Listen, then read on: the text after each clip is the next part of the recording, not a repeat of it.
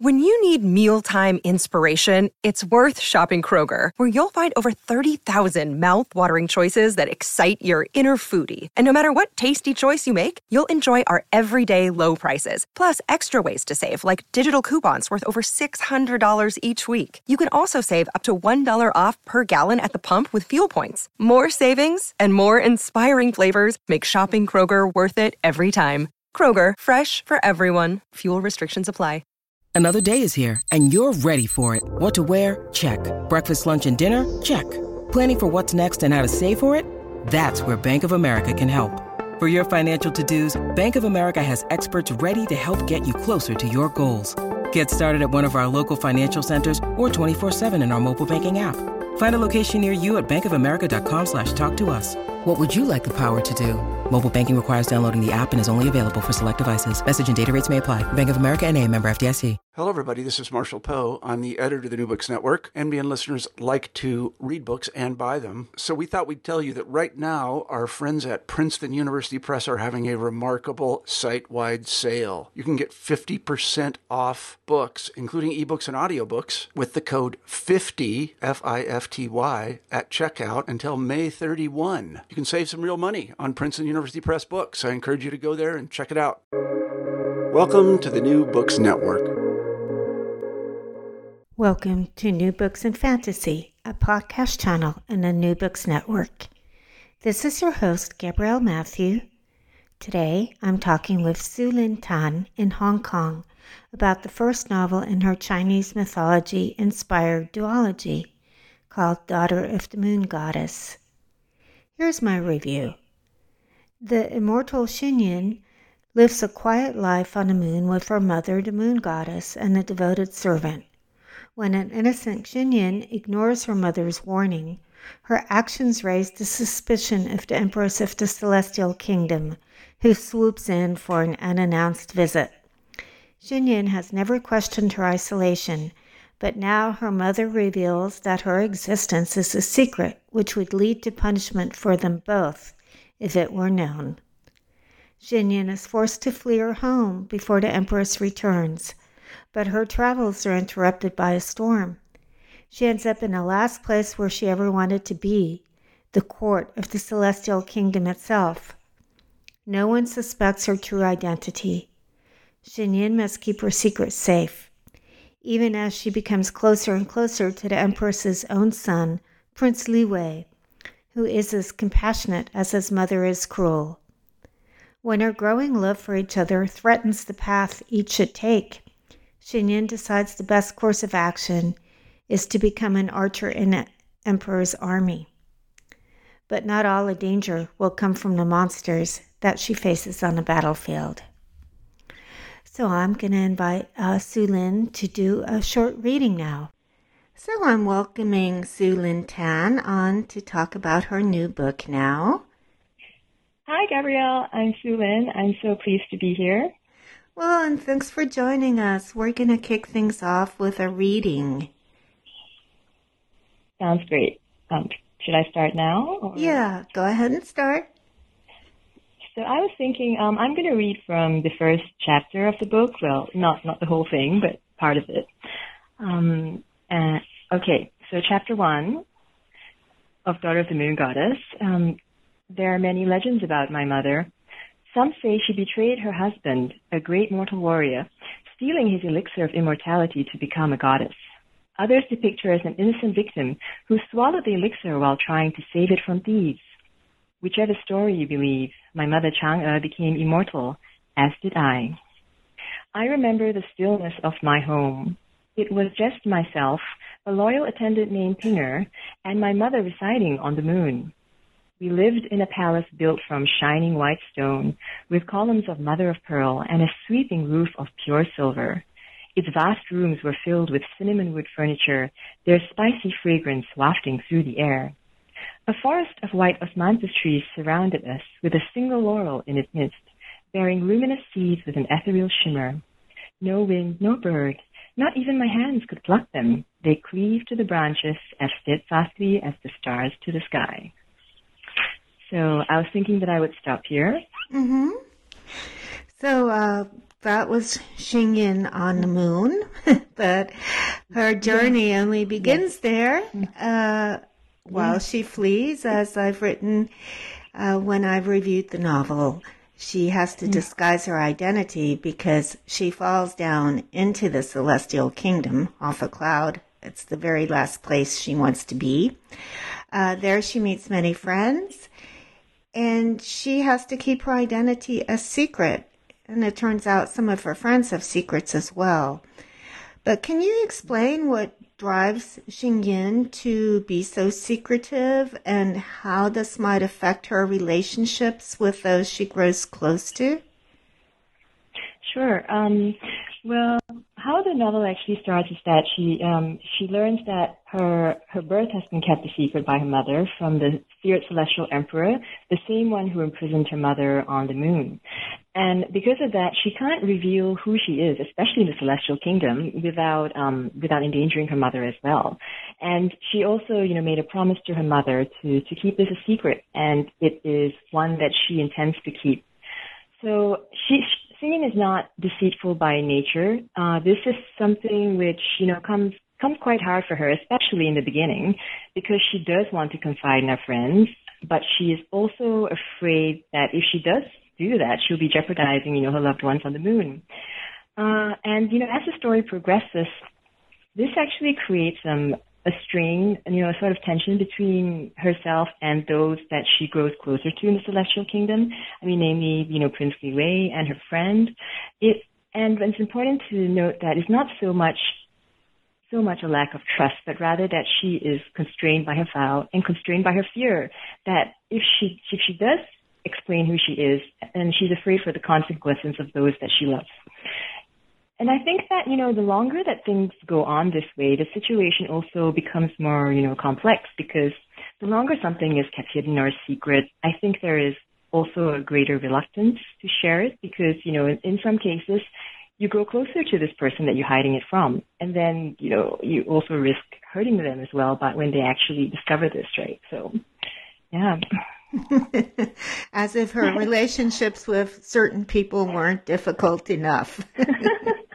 Yes, they're definitely complex. Well, Xingyin and her mother are immortal, as we said, because of a forbidden elixir that her mother drank, and Xingyin's father was human. He was famous for a special trait. What talent has she inherited from him? So I'm thinking, I'm going to speak a little bit about the legend also, just to introduce a little on Xingyin's father, right? Her father is Hou Yi, the mortal archer, and he is a great hero. He was known as the one who shot down 9 of the 10 sons, which were, destroying the world and making it a misery.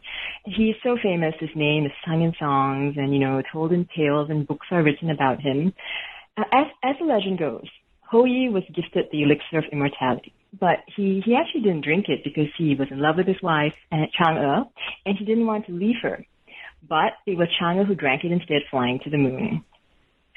So her father is mortal, and like him, Xingyin is an exceptional archer. And, it's a talent that she inherited.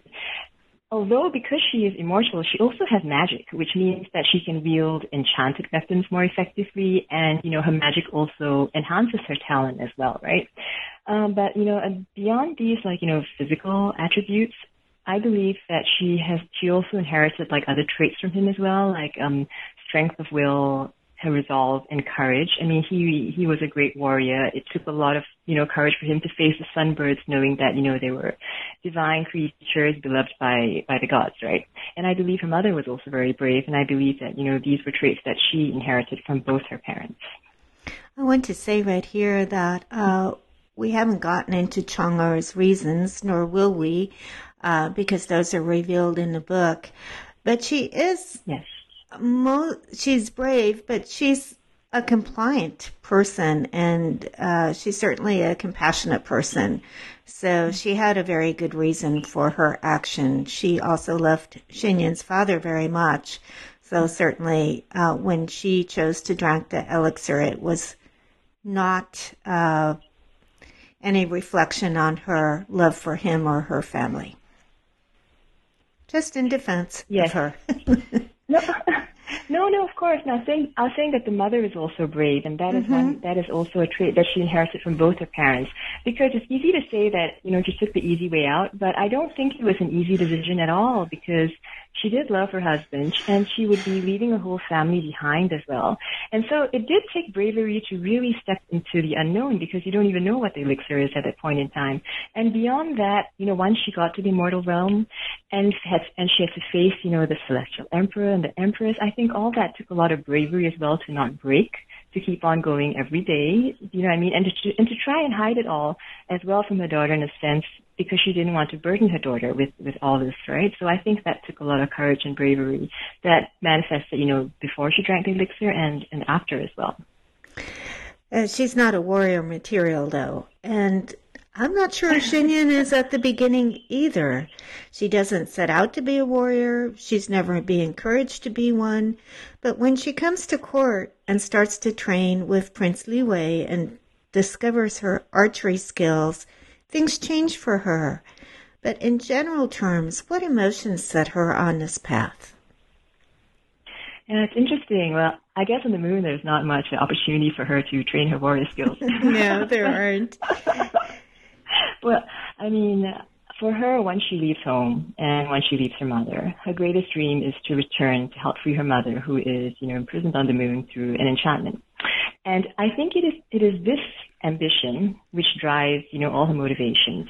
And while she does not set out to be a warrior from the start, she embarks upon it as, I would say, as a means to an end, because a way for her to achieve what she wants, because at that point in time, there are honestly not very many available to her. She doesn't come with, powerful family. Mm-hmm. She doesn't have any influence at court.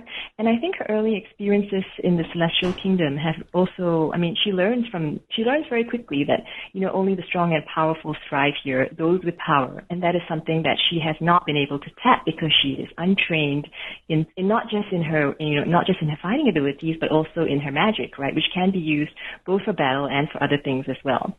And so when she has this opportunity, she grabs it, she seizes it with both her hands, because she sees this as one way that she could help her mother, previously a dream which seemed impossible. Sorry, please go on. I do sense a certain competitive streak in her as well. She's driven. but I think the thing is, her ambition to do this is not really, for glory or material wealth. Not that they need money over there, being immortal and everything, but so not for position or anything like that, but to gain enough influence to achieve what she wants to do. And for her driving ambition is to help her mother. So she is ambitious. She's driven by her own goals, which may not be, what other people's goals are. So we talked a bit about the Daughter of the Moon Goddess and its basis in Chinese mythology before. I was wondering if Xinyan was a warrior in the original story, and if not, how her role differs in your retelling. So in the original legend, there is no mention of a child. So that is a key point of difference and a liberty that I took. And I imagined her existence. That might sound strange when we talk to myth in itself here.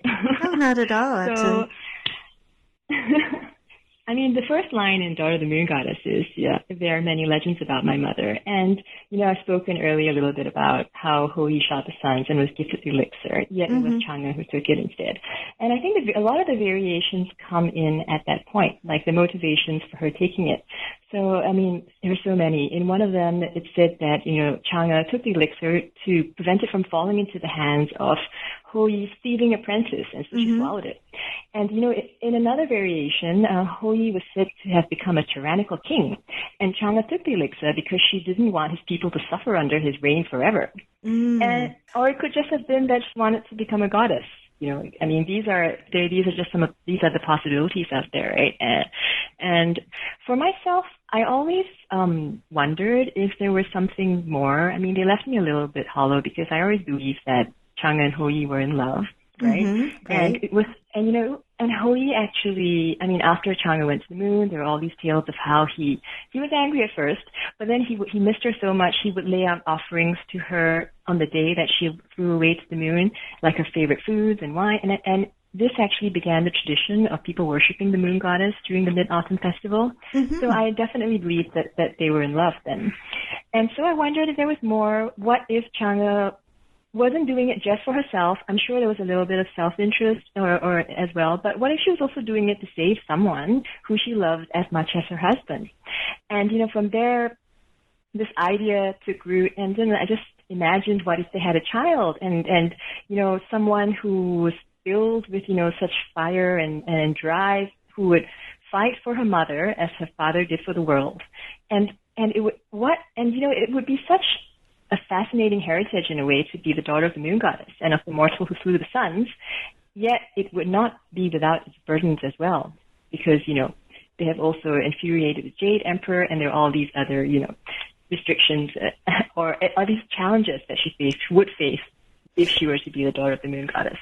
There are a lot of challenges facing Xinyan, and a lot of them aren't her fault, but yet she often castigates herself when something goes wrong. I noticed that, her internal dialogue. She blames herself. She seems unusually introspective for a warrior. And sometimes her internal dialogue even seems harsh. I wondered if that was something particular to her character, or if it's more a part of Chinese culture versus the Western one. It's a little hard to say whether it's a part of my culture. I guess everyone is very different with different experiences. I will say in general, we tend to be more sparse on praise. You tend to be more what? Sparse on praise. Oh, yeah, yeah. I think you have to really earn. Mm-hmm. Yes. It's like, oh, you got an A-.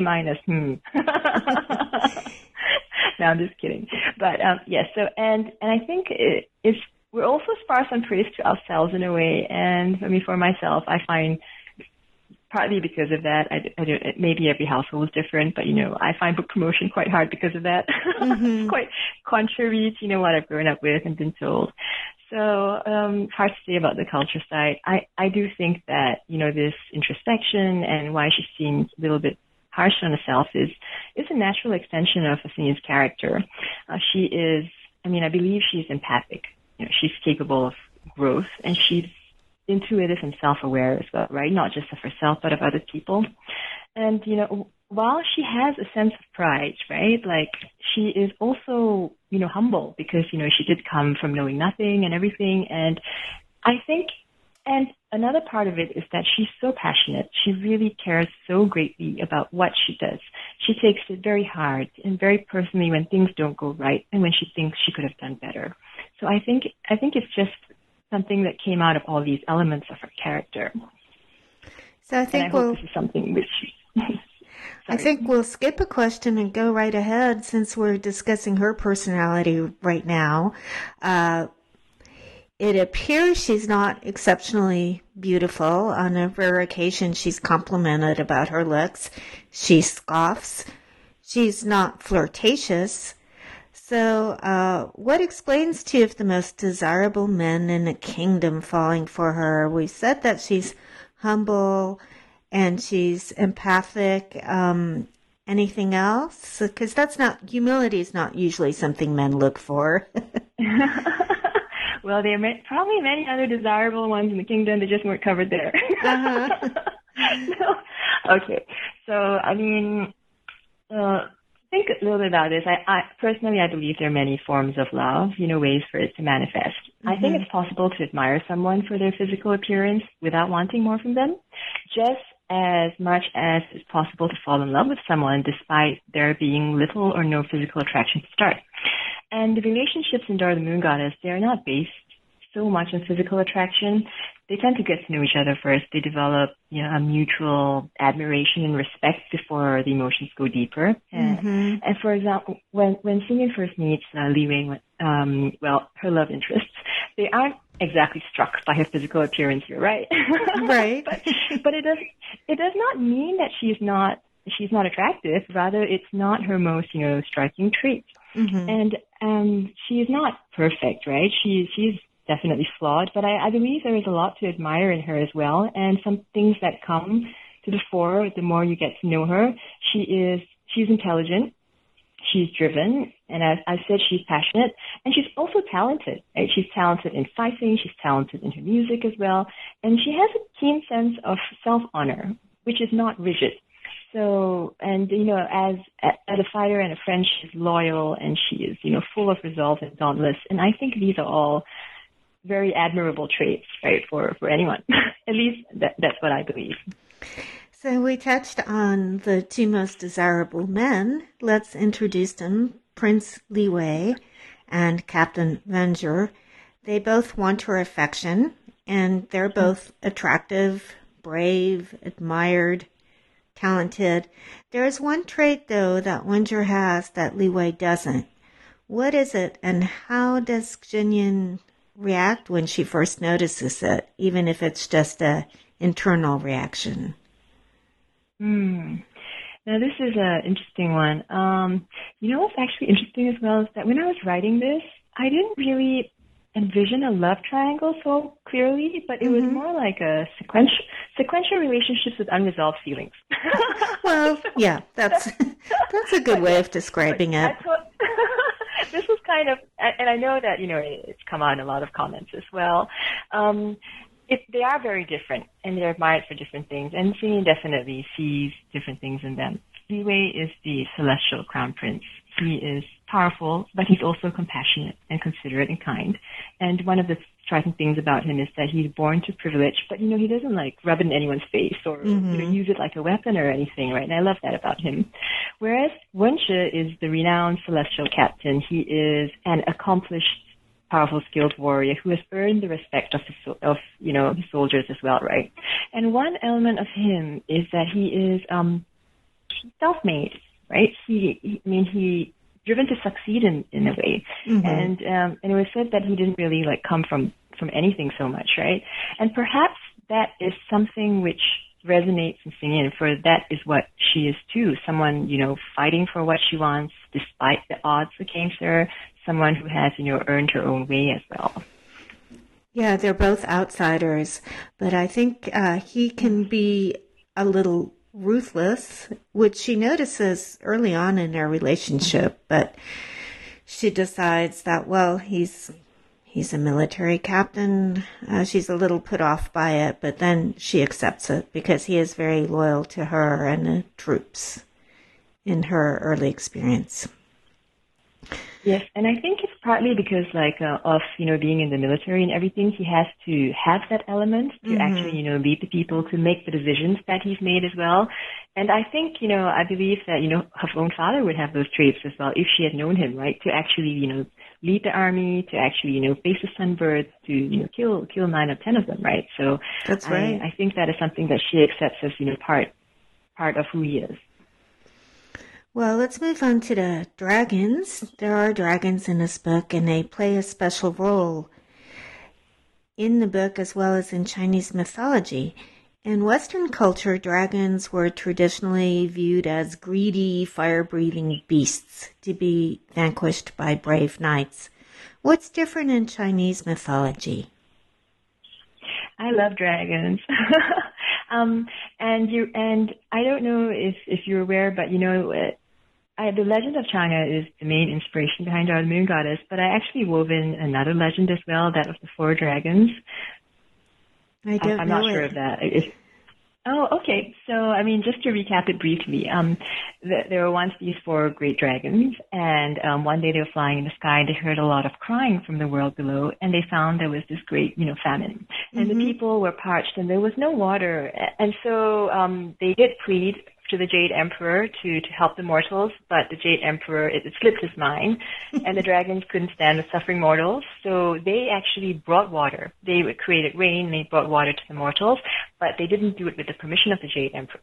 So the Jade Emperor got very angry, and he imprisoned the dragons, each under one mountain. So I think this part might sound a little familiar to you. But And what it was said then, I mean, according to the legend, right? It said that before each dragon was imprisoned, they used their magical powers to bring forth a great river that stretched across the realm, and so the people would never, suffer again this way. And that is said to be the creation of the 4 great rivers of China: the Yellow River, the Pearl River, the Black River, and the Long River, the Changjiang, right? So I love that legend, and I wove it into the story. And I also wanted to portray the dragons, like more aligned with Chinese dragons, who are also as powerful as their Western counterparts, but they tend to be more kind and benevolent in the stories. They tend to be creatures of water as opposed to fire, and they're capable of controlling like rain and, water level and I guess flooding some places as well. So, and physically also, there are also some elements which are quite different. And for me, the main one is that they're wingless, right? They're said to have, the body of a serpent, horns of a deer, and the scales of a carp as well. So there are all these like different elements about them. And they have pearls. Yes, they have pearls as well, which are said to be quite precious to them, though I did reimagine some elements of that. Well, if you want to know more about pearls, listeners, you're going to have to read the book. So my father painted, and I grew up noticing colors, and the colors and descriptions of clothing in your book are very vivid. For instance, and I'm going to read a bit, the attendants had drawn my brows into delicate arches, brushed my cheeks with rose powder, and colored my lips like coral. My hair was pulled into smooth coils, adorned with jeweled flowers, from which strands of turquoise beads cascaded. The lilac silk of my dress was embroidered with colorful shells and seagrass, a crimson sash tied around my waist. An open coat of azure satin flowed to my feet, encased in slippers of gold brocade. I was wondering where you got all that from. Do you paint yourself, or do you design clothing in your spare time? Hearing it like that, now I'm like, wow, there are a lot of colors there.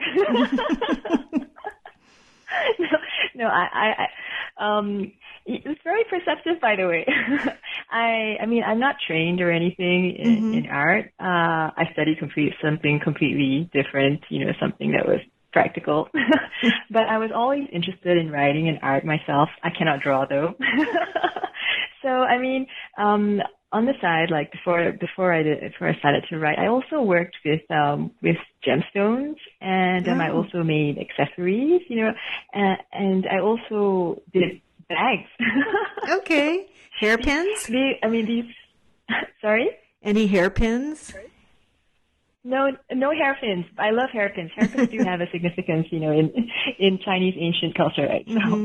So, I mean, I love colors. I work with a lot of semi-precious stones, and I love colors. And with the bags as well, that was also something that I really enjoyed about it, thinking about different ways to put them together. And it's just, I guess it's something which carried on into the writing. Well, what are you working on these days? Currently, I am working on the sequel to Daughter of the Moon Goddess, yet untitled. It's just called Book 2 right now. Okay. Hopefully a review will be coming earlier in 2022. It will actually be released in fall of 2022, the same year as Daughter of the Moon Goddess. And there's also a secret project which I'm working on, which I can't say too much on right now, which is going at a very slow rate, though, with everything that's going on. Yes. Well, how do people keep up with news about you? Like, once you get a firm release date, where will you publish that? I'm generally mostly on Instagram. You can find me at Su-Lin Tan, Suelynntan. And sometimes I'm on Twitter as well, though less. And I also have a website, suelintan.com, which I really should update more often. Okay, well, thanks so much for taking time out to talk with us today. No, thank you so much for having me. I had such a great time. Thanks for listening to me today on the New Books Network in Fantasy. I've been talking to Malaysian author Su-Lin Tan about her debut novel, Daughter of the Moon Goddess, which was inspired by Asian mythology, and I'll also be covering a second book in a series later on in 2022. Join me in February when I talk to David Slayton about his urban fantasy novel with a twist. Because much of Trailer Park Trickster isn't urban, it takes place in rural Oklahoma, where our besieged hero tries to deal with a host of dysfunctional relatives and a murderous druid. I'm your host, Gabrielle Matthew. You can follow me on Twitter to get updates about new podcasts and more, at Gabrielle Author, Gabrielle, and you know how to spell author. Until the next time.